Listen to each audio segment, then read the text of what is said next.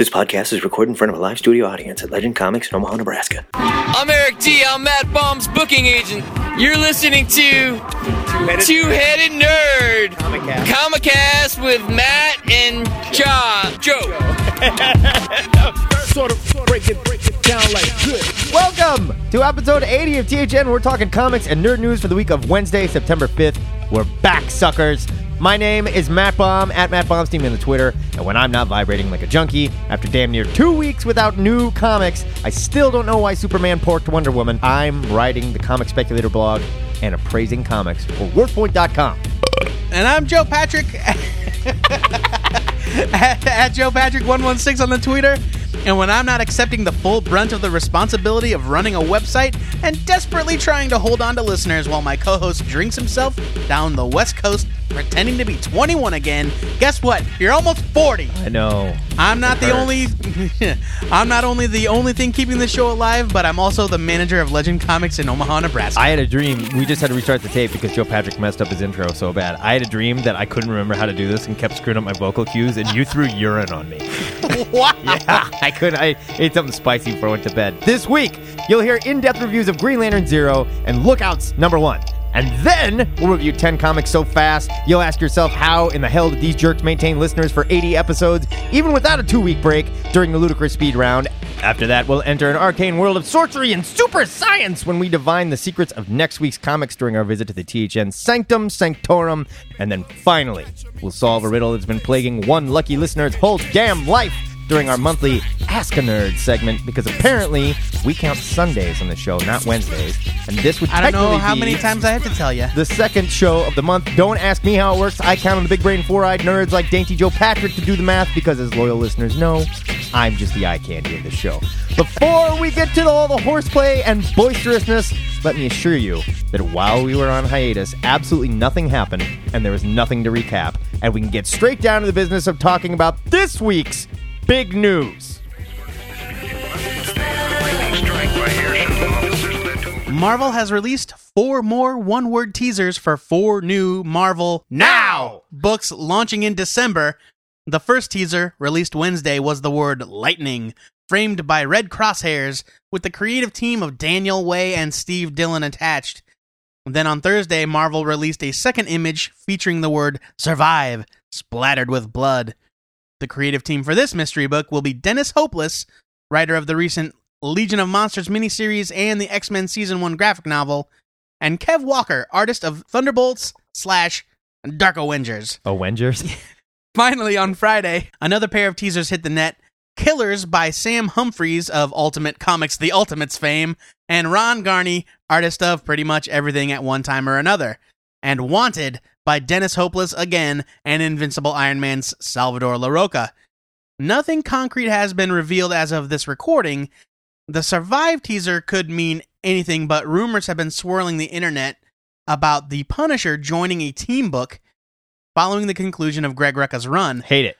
Perhaps the Lightning teaser is pointing to a new Thunderbolts book headlined by Frank Castle. Hate it, but kind of interested. Another rumor had Salvador LaRocca attached to a new Guardians of the Galaxy title, but it seems like a given that Brian Michael Bendis is tackling the Guardians comeback.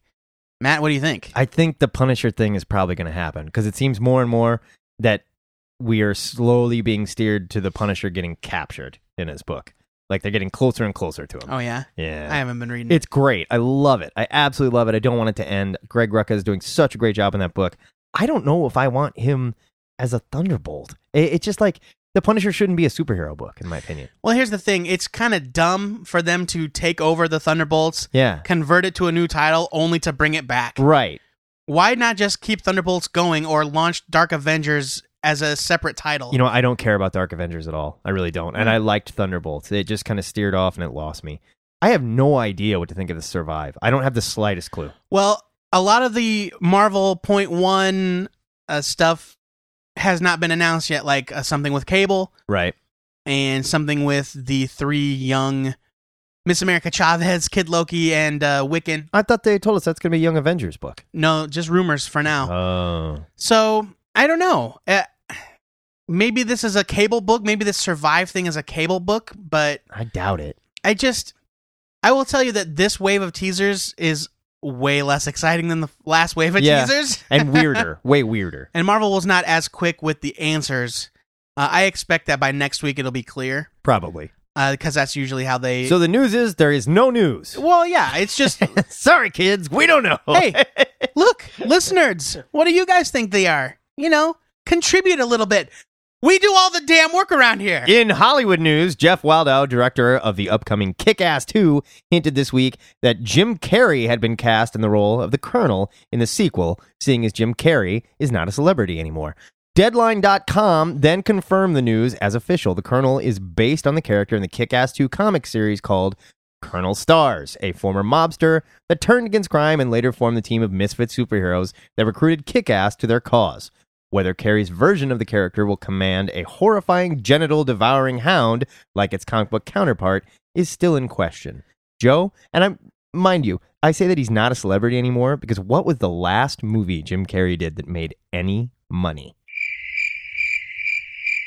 The number 23? Yeah, I think was that 23? I don't know. It's been years, man. He is not a big presence anymore. I don't have anything against Jim Carrey. I don't either, but I don't care about Kick-Ass 2. I don't care about Kick-Ass either. I hated Kick-Ass 2, the comic. Sorry. Yeah, I didn't care for it either. And I barely tolerated Kick-Ass 1. I thought the movie was better than the comic, actually. I like the comic better. But I don't know. I'm just not that into it. I'll watch it, but...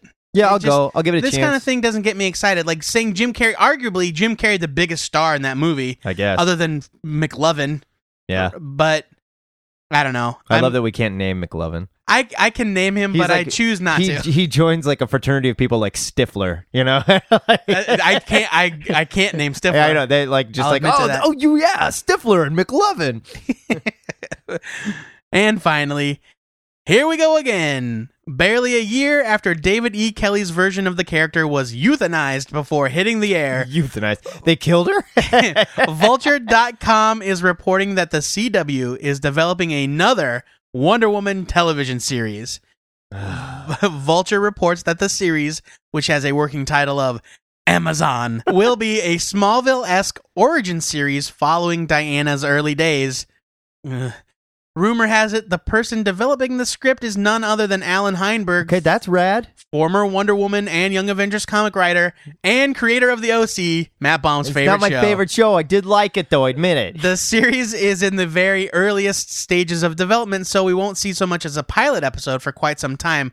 Matt, I know how much you love teen melodrama, but is this a good idea? I think it could be really cool. I think if they play it... Really? Smallville with Wonder Woman in it? Time out. I think if they play it, you can do more with Wonder Woman, I would argue, than you can with Superman without screwing a bunch of stuff up.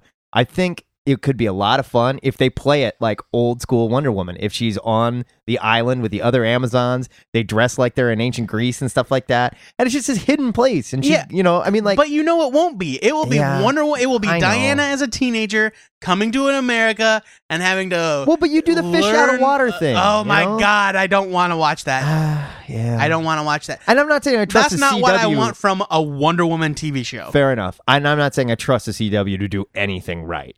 Okay. Okay. I'm going to admit something. I kind of think Arrow looks like it might be Oh, shut fun. up. It's going to be terrible. It looks like it might be fun. It's going to be terrible. It's going to be mean, extreme, Oliver Queen. That rhymed. It's going to be bad. We're kind of down on the news this week. Yeah, we kind of are. Maybe it's because we're recording on Saturday morning instead of Friday night. Let's bring it back up. Joe Patrick made me get up at the crack of 9 today. Well, bad news travels like wildfire. Good news travels slow. That's the big news for this week. If you'd like to discuss these stories or anything you think we missed, head over to our Facebook page where Joe and I have penned a short treatment of our own TV series for the CW, starring a two-headed Midwestern freak of nature sharing the same genitals. One head's a straight-laced nice guy who's secretly gay, and the other's a dangerous loose cannon who's secretly gay. But the two find a way to work together in their quest for justice while dodging their true feelings for each other in a show that we're calling Boner! Any excuse to say boner on the air.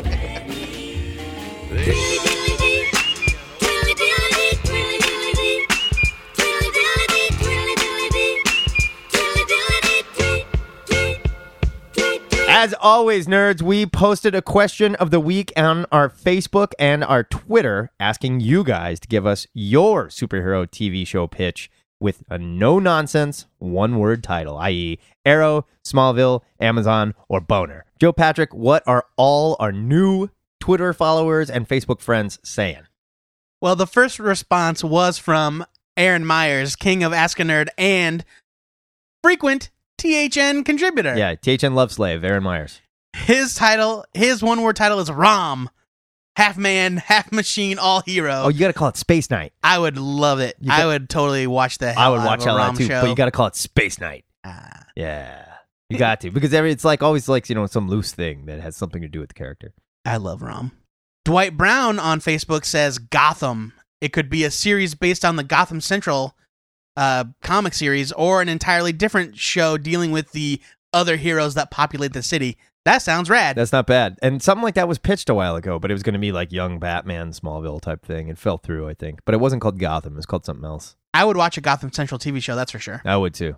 Definitely. Love it. And I'm going to read this one from Roderick Ruth, even though he did not stick to the rules. Oh, boy. His idea for a TV show is the Jamie Madrox Project. Everyone's favorite multiple man running around playing pranks on celebrities. And the catchphrase is, "You've been duped." I love it.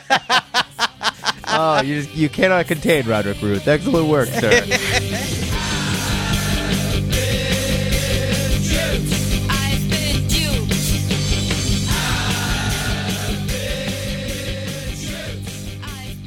It's review time on THN, where each week we mount our high horses and look down on people far more talented than we are and smash our opinions of two of this week's new comics into your head holes.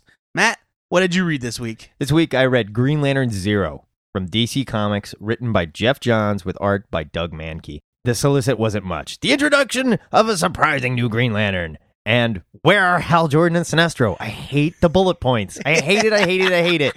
As you all know, DC is flooding the market with 52 Zero issues, whether we like it or not, some of which have been very effective. Others I'm starting to wonder about.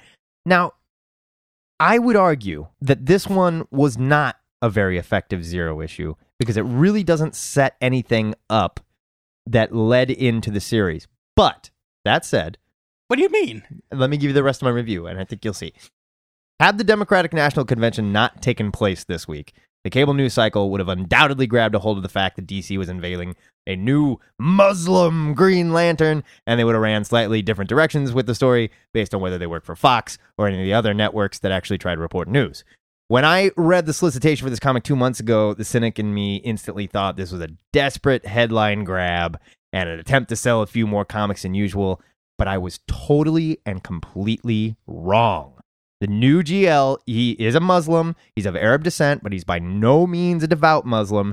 He's not a sweetheart pinnacle of society or, working in a temple or something. He's a car thief. He's in the wrong place at the wrong time. He's just a guy. Johns and Mankey handle this story with such grace and comic storytelling mastery that when the story finally does change back to the Hal and Sinestro part, it felt so violent that it was kind of out of place. Like, I didn't even know what the hell was going on. I was like, what? The story opens with Baz, our main character. And he's a child, and he's watching a plane crash in the World Trade Center on TV. This is obviously September 11th, 2001, and his parents are crying in the background. We then see these little Muslim kids outside an Islamic center trying to scrub racist graffiti, like "Go Home Arab" or whatever, off the wall. It flashes forward 5 more years. We see Baz getting beat up by white bullies. It flashes forward 10 years, and we see him, I think it's in the airport or something. Yeah, they've pulled him out of line, and he's being a wanded. random check. Yeah, random check. And it just sort of shows how the terrorist attack steered his life indirectly. And I think it's a really interesting way, not necessarily to say, we're the bad guys, or white people are the problem, or anything like that, which you could spin this in that direction, but more that there were other victims of this, and they were normal Americans of Muslim descent that are not terrorists, that were just living in the United States, who were punished for the color of their skin. And Baz ended up in a bad place because of it. He ended up a thief. We see him stealing a car that just happens to have a bomb in it. Now, that I hope they address why was there a bomb in that car? Yeah, I have a feeling there's something there that we're going to go to. Yeah, it'll all hinge on whether or not they don't just let that plot point fade away. Right. You do. Otherwise, then yeah, it's gimmicky. It is gimmicky. But he gets arrested after realizing there's a bomb in the car and trying to ditch it. He gets arrested. He gets extradited somewhere, black bagged essentially. Yeah, Guantanamo. Yeah, and questioned as a terrorist. And suddenly he's freed by a Green Lantern ring out of nowhere. Yeah, they're seconds away from waterboarding that dude. Yeah, but when it hits him, something happens. It says Baz. I can't remember his last name. Baz. It's Simon Baz. Simon Baz of Earth. You have been found. And you have the ability to overcome great fear. And then it goes, error. What? Which follows up nicely from the last issue where Sinestro and Hal are absorbed basically into Black Lantern's ring. Right.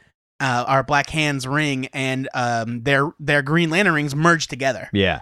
And it's flying around searching for a replacement, but it's really glitchy. Yeah. And Simon is the one they found. Something weird is going on, and I don't think he's going to play by the rules of the other Green Lanterns. He's making the rules and breaking them. Which is kind of fun, which is really interesting they go in this direction. The whole story might sound kind of ridiculous if you're not a comic reader, but Johns and Mankey do an amazing job of bringing this very highbrow sci-fi space adventure comic down to earth in this issue. And Doug Mankey, who has just been a monster. He is an MVP. He has been so good. I think he's even better here. This issue looked incredible. I think this was some of his best work. 3 inkers. I mean, they're keeping the book consistently on time, and that's great, but it's taken a team of backup help to get it done. But they are nailing it. I agree. I agree. Name one other book with this many people working on it that looks this consistent. Yeah, and every page. I never once had a moment where I was like, oh, ink switch. No. Like, when I read Justice League 12 last week or the week before, some of those it was pages, violent. Some of those pages didn't even look like Jim Lee. Now, okay, to my first point, as far as a Zero issue that touches on, from what I understood they were supposed to do, something that was going to take place before the universe changed or led into something. Not necessarily. Maybe not very effective. But if it's just a Zero issue is saying, look, this is a side story that leads into the story, a jumping on point or whatever that introduces a new character, very effective. I cannot give this a bigger buy it. I love what is going on in Green Lantern. I agree. I loved it as well, and I thought that it was going to be ham-fisted and that it was going to be gimmicky. Mm-hmm. And you know what? Maybe it is. Maybe there was a cynical directive just saying, we need more diversity, make up a brown character. But even if there was... Well, that's the thing, is that you're damned if you do, damned if you don't. You can't create a character of minority descent without the internet going, oh, I see, just following an editorial mandate. Even if they are just following him, maybe that's it. Maybe it came down and went, we need a Muslim, or whatever, or we need an Arab. They handled it so well. I agree. And I also like the fact that the gentleman in charge of interrogating Baz was not a sneering villain either. Yeah, he was actually a good guy. He wanted to stop short of the torture. Yeah, he was like, we don't need to do this. We're not going to get the information we want. Shadier characters within the government. Skinny Amanda Waller, yeah. Skinny Amanda Waller. Were forcing it. And, so it did a great job not portraying the Americans as the villains. Right. And Simon Baz, while sympathetic, is not a great dude. He might be a total bad guy. Yeah.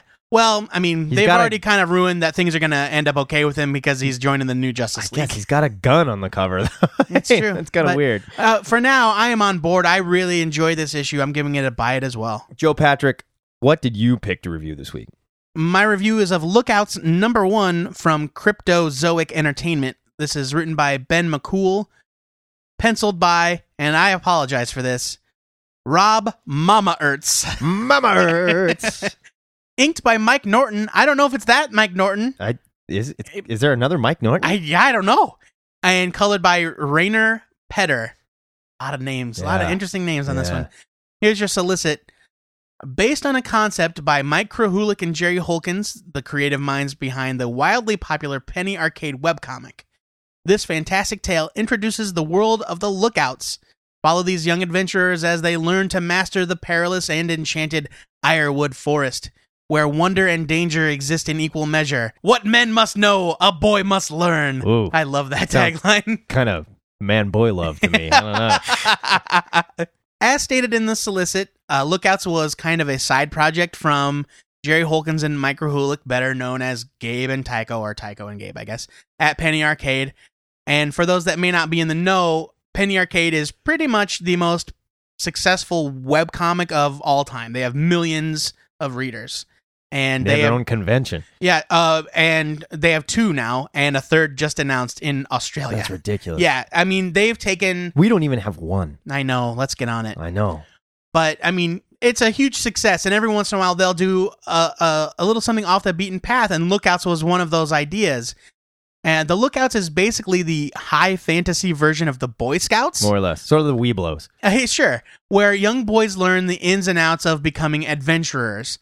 And the original Lookout strips published on the Penny Arcade website are amazing. They're just wonderful.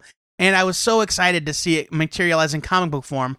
I was slightly less enthused when I saw that Holkins and Krahulik were not actually in charge of producing this comic.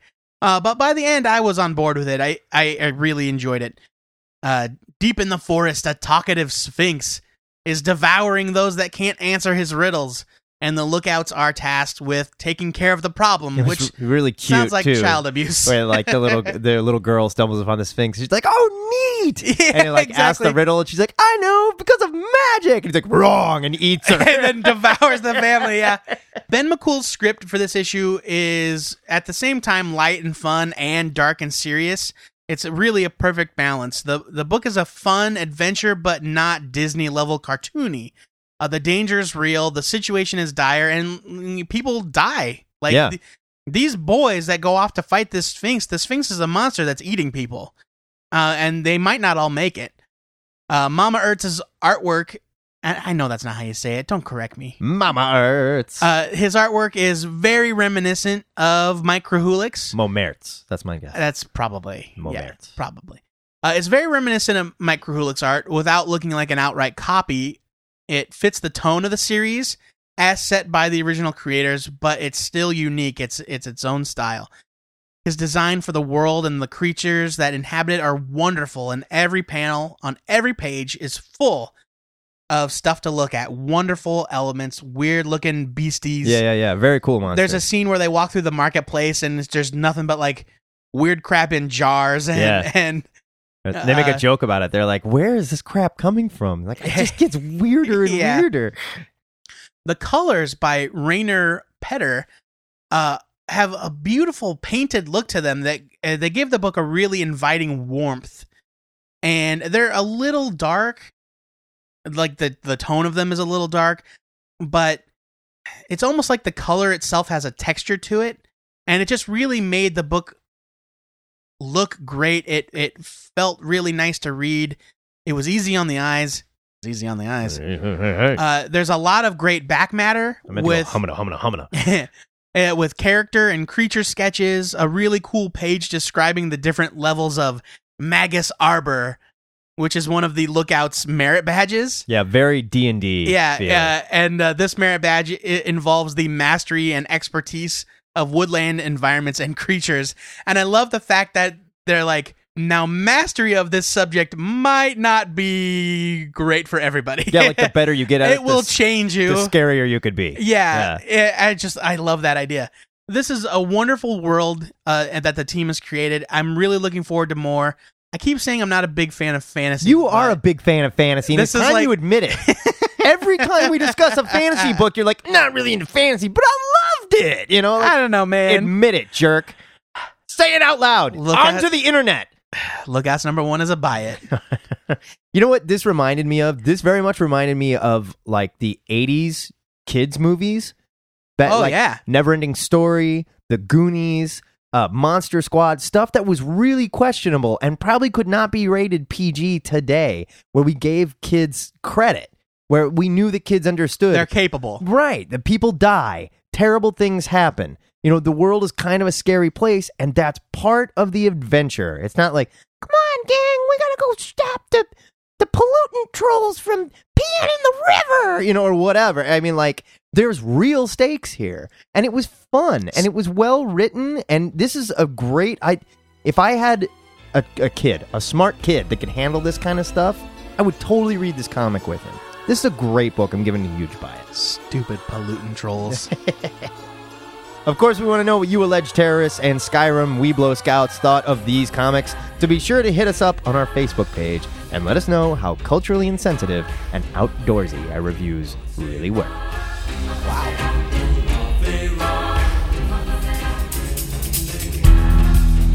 It's been 3 weeks since we've flexed that comic reviewing muscle, but it's time to get back into the gym for another fast-paced montage where we lift, press, punch, snort, and shoot 10 comics straight into our veins until we ripple with muscles like a glistening two-headed Hercules during this week's Ludicrous Speed Round. Ludicrous speed! Go! Peter Cannon Thunderbolt #1 from Dynamite. Steve Darnell and Alex Ross bring Pete Morisi's Golden Age Kung Fu hero back to modern comics, sort of like everything else that's happening at Dynamite. But this is very well written with really nice art by Jonathan Lau and a fun twist in the end. Also comes with a never-before-printed Pete Morisi Thunderbolt story with a forward by Mark Waid that brought a tear to my eye. I have no idea where my emotional connection to this character came from, but for some reason I care. Buy it. Phantom Stranger Zero from DC. I'm still not really sure how I feel about this issue, even though I read it yesterday and I've slept on it. On one hand, I feel like explicitly defining the origin of the Phantom Stranger, which happens here and in the DC Free Comic Book Day issue, takes away from what made the character great. Yeah, he should be a mystery, right? On the other hand, though, I kind of enjoy this version of the character. He's the most notorious sinner in history who is seeking penance for his actions, one piece of silver at a time. They hammer you over the head with who he is without actually saying it. The art by Astro City's Brent Anderson doesn't hurt either, though his art is really affected, not in a bad way, by Scott Hanna's inks. I think I'm on board for now, so I'm giving it a buy it. On board with the Zero issue? There's nothing else, right? Well, but there's more to come. Oh, okay. It's the first issue of an ongoing. Oh. Action Comics #0, DC. Grant Morrison proves that he can inject a perfect sense of whimsy into his Superman title with this story, The Boy Who Stole Superman's Cape. We don't learn anything new about Supes, but the story here is pitch perfect, and Ben Oliver's art is better than I've ever seen it. Bravo, guys. I have no f***ing clue what is going on in the backup story by Charlie Fish. What do you mean? I don't have the slightest clue what that is. Is it Valor? I don't know. I'll have to look at it. There's like a telekinetic dude that like this reporter is going to find. They think he's the ghost of whatever farm in Kansas or something, and it's not Superman. I have no idea what it is. Still, giving this a buy it. Grant Morrison, nice job in proving he doesn't just have to be weird and funny and bizarre. He can actually write some heartfelt stuff. Damsels, #1 from Dynamite. The buxom cover by J. Scott Campbell really doesn't do this book any favors. It makes Damsels look like your average softcore Grimm Fairy Tales book, and it really isn't. Only it's at Dynamite and not Aspen. Yeah. Or, well, that's the Xenoscope. Yeah, I suppose. What it is, though, is a mashup of a million fairy tale tropes, given a kind of a nice spin by Leah Moore and John Repion. The problem is, I had a really hard time caring. There's so much going on, some lead characters aren't even named, and there isn't enough of any one element to really latch on to. Gotta give it a skim it. I would argue this is better done in the pages of Ferris. Mm-hmm. Right? Planet of the Apes, Cataclysm #1 from Boom. I've been a very vocal advocate for Boom's Planet of the Apes comics, and this is another one I'm going to yell about. Artist Gabriel Hardman is co-writing this story that ties directly into the fall of mankind and how the apes took over. This is heady comic sci-fi at its best, although I gotta say, the art was not at the level of Hardman's. Please draw the book too. Still, giving it a buy it. It's Hardman. Guardian Globe #1 from Image.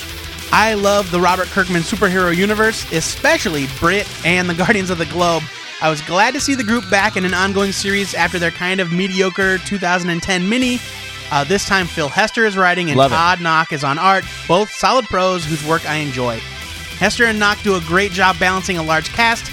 Really great first issue. I'm looking forward to more. Buy it. Was Todd Knock's art always this intense? Because I looked at it and maybe I just forgot, but I was like, man, that is intense. Kind of weird. Intense? Yeah, just like super 90s, kind of like detailed and weird. Oh yeah, his art I don't think has ever really changed. It's been a while. Archer and Armstrong #2 from Valiant. This continues to be one of the smartest and funniest titles Fred Van Lente has written. In this book, the 1% is a demon-worshipping cult that believes blood sacrifices to the god Mammon fertilizes the market, and profits will be shared by the faithful. I love it. Clayton Henry's art is beautiful, and when paired with Matt Miller's colors, it works so well. The interplay between the two main characters is just wonderful. I love this comic. Bravo, Van Lente. Bravo, Valiant. Buy it. Detective Comics 0, DC. You know what? Not bad. This issue proves that Tony Daniel should stick to his pencils and keep away from the keyboard. The storytelling in this issue was beautiful, and it felt like an old kung fu movie, except the lead character grows up to be Batman. Whoops. There's also some nice insight into what Alfred was going through while Bruce Wayne was off training. I'm giving this one a buy it. Plus, John Layman takes over next issue. So Daniel did not write this one? Just drew it, did not write. Who wrote it? Greg Hurwitz wrote it. Oh, really? Yeah, who took over Batman the Dark Knight, and I didn't like it. Not good.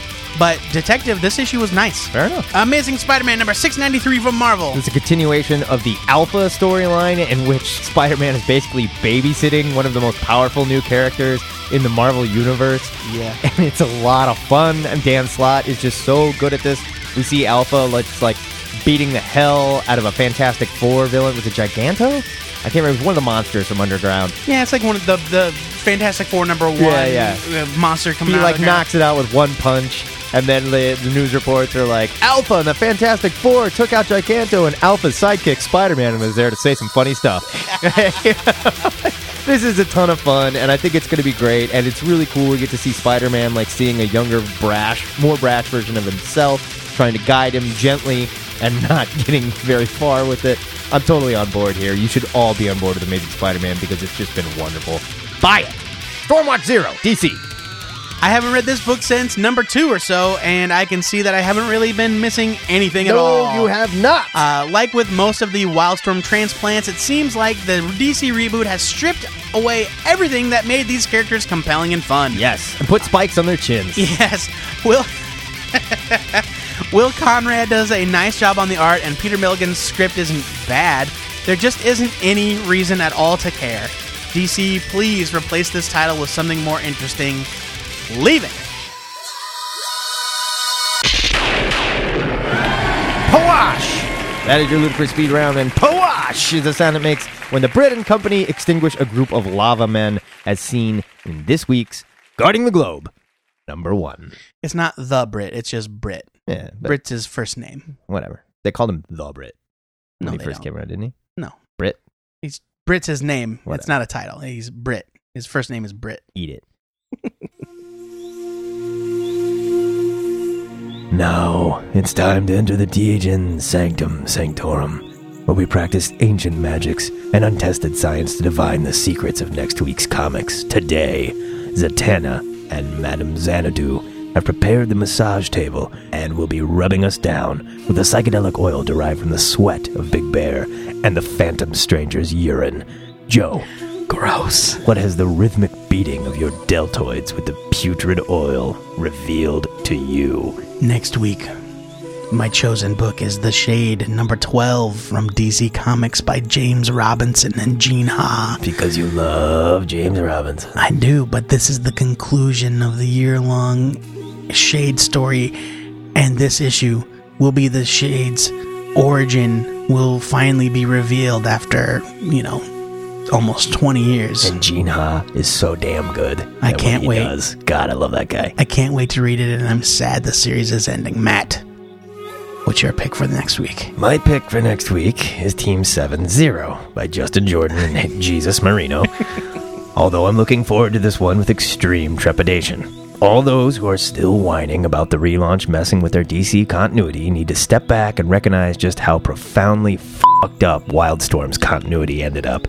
They just farted these characters into the DCU, and we're mixing Team 7 with regular DC characters. I really want this to be good, because I feel this connection to Wildstorm's Team 7, but so far, everything Wildstorm that's become in DC has let me down. A little worried here, but I'm picking it up. I trust Justin Jordan. He's a good writer. He is good. He's good.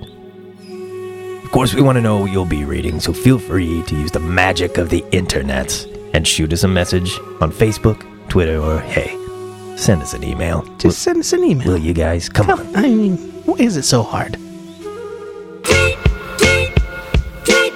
Joe, Patrick, before we move along, why don't you give us a few more answers to the question of the week? Over on our Twitter feed, Mikey Z. James says, Horns, a Daredevil series, half the practice, half acrobatic ninja fighting.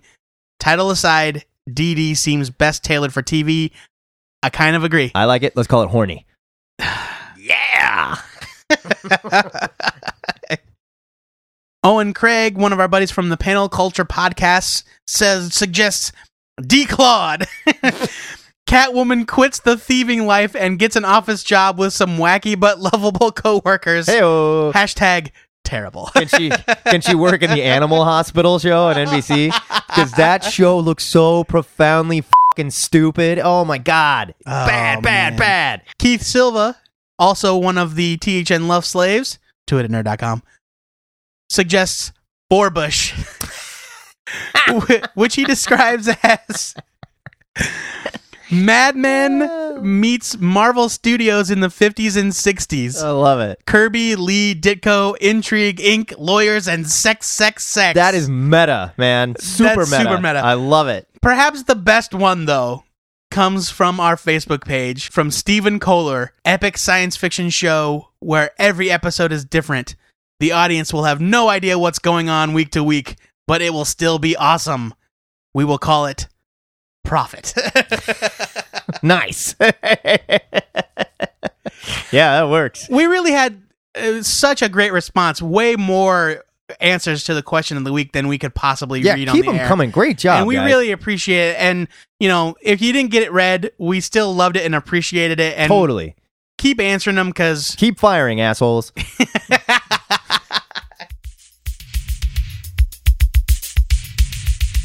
It's been a while, but it's time for us to look down from our holy mountain temple and bless one of the unwashed nerdy masses with our nerdy knowledge. That's right, it's time for Ask a Nerd. This week, McGuffin Stuff asks... I love the name. McGuffin Stuff. Asks via Twitter... Hey! Why does Martian Manhunter have heat vision if he's weak to fire? It sounds like Harry Carey. I see. That's an excellent question. I don't know. I don't know this. Here's the deal, McGuffin Stuff. Heat vision is not the same as fire vision. No, but I mean, it makes, extreme heat and fire. It makes heat. Right. But he's not vulnerable to heat. So you gotta admit that... He's vulnerable to flame. Let's talk about the Martian Manhunter for a second. You gotta admit, he's a hodgepodge of powers, man. It's true. And they don't call it heat vision, they call it Martian vision. Let's run through his powers real quick. He can make himself insubstantial. Yes. He can shape change. He can shoot lasers out of his eyes. Heat lasers. Martian super vision, strength. Whatever. He has super strength, and he's telepathic. And he can fly. And he can fly. Yeah. But is that part of... He's mildly telekinetic, too, isn't he? I don't think he has telekinesis. Okay, no, but so he can just fly. He's basically Superman with psychic powers. That's just a ridiculous... And shape-changing And powers. shape-changing, yeah. It's just a ridiculous amount of powers. It's true. But the Martian Manhunter is vulnerable to flame. All Martians are vulnerable to flame. But it's not... Well, the thing is that it's not really... Well, who knows in the New 52, but... It's not really a physical vulnerability, it's a psychological thing. Right, because there was a while there he was dating, what was her name? Scorch, maybe? Scorch or Cinder or something like that? Yeah, a Joe Kelly creation. Yeah, and she was helping him to get over, his fear of fire. It's not like kryptonite, which, physically makes Superman ill. There's, something psychological... He's scared of it. Kind of. I mean, that's kind of true. Yeah, I mean, because, really, we've seen him...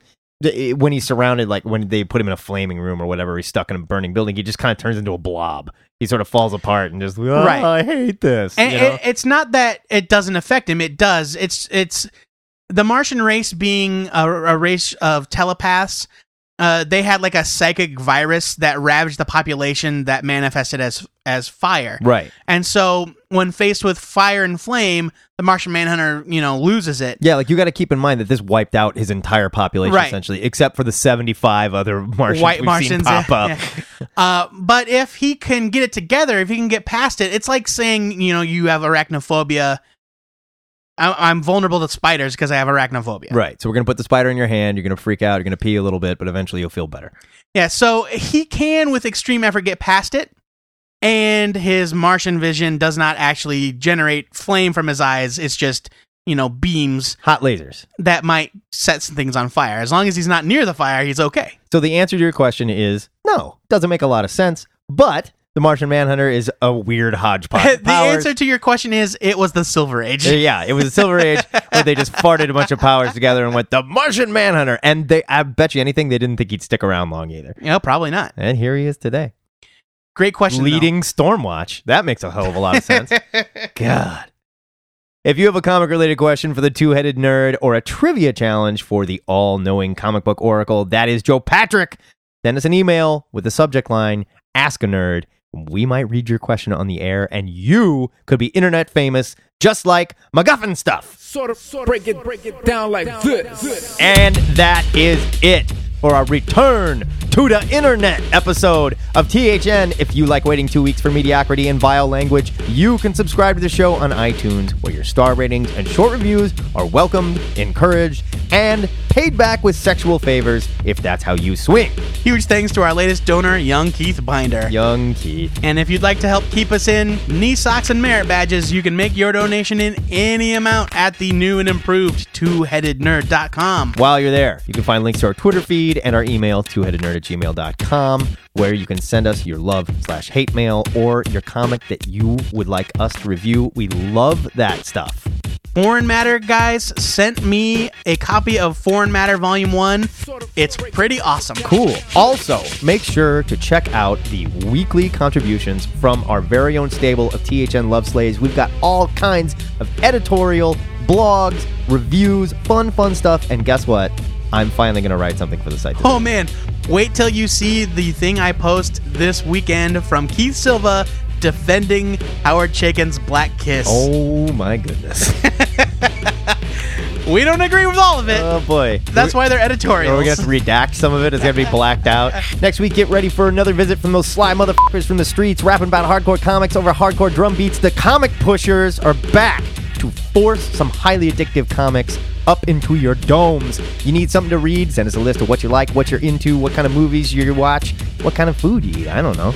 And we will force comics on you and ruin your life, just like ours have been ruined by comic books. Well, when you put it that way, who wouldn't want to? I mean, tell you what. And remember to follow us on Twitter and like our Facebook page if you want to get in on the question of the week discussion. Matt, what's your pitch for a superhero TV show with a badass one-word title? I didn't think of one. You know, mine was going to be Wings, and then I remembered that was already a show. And it was going to be a Hawkman show, and it was going to be this, like, fighting Indiana Jones Hawkman type character. And I would set it, like, back in the 40s or 50s, like Indiana Jones style, but Hawkman. Can't you just call it Hawks? I can call it Hawks, but that sounds dumb. But then it sounds like you're talking about a spin-off of Spencer for Hire. Yeah, a man called Hawks. Joe Patrick, what's yours? I'm trying to think of some way to come up with a speedball pitch, but it's not coming. Balls! Come on, it's right there. Tune in this fall to Balls, about everyone's favorite scientific misfit, Speedball, and his bouncing cat, Niels. Before we go, our weekly shout-out goes to Matthew Owens, who was the 200th person to like us on Facebook. Word to you, Matt. I feel like there's still plenty of you out there that have not clicked that little button. It just takes a second, and it makes our Facebook boner look even bigger. Listen, it doesn't do anything to help the show. It makes us feel better. That's right. It makes us feel like we're not recording this for no reason. All about the size of your Facebook boner, folks. Stop saying that. We have said boner we like have a 7 clean times. podcast. Until next time. Brett Merriman stopped commenting. I think he stopped listening. Maybe. Or maybe he killed himself. He didn't kill himself. Suicide jokes. Boners and suicide jokes, folks. That's what we do best. Until next time, true believers, this is the Two-Headed Nerd. Signing off. It's good to be back, baby. Welcome back, I guess. Welcome back, welcome back. Welcome back. Oh, yeah, man, how you doing? You good? I know you like that. I know you like that.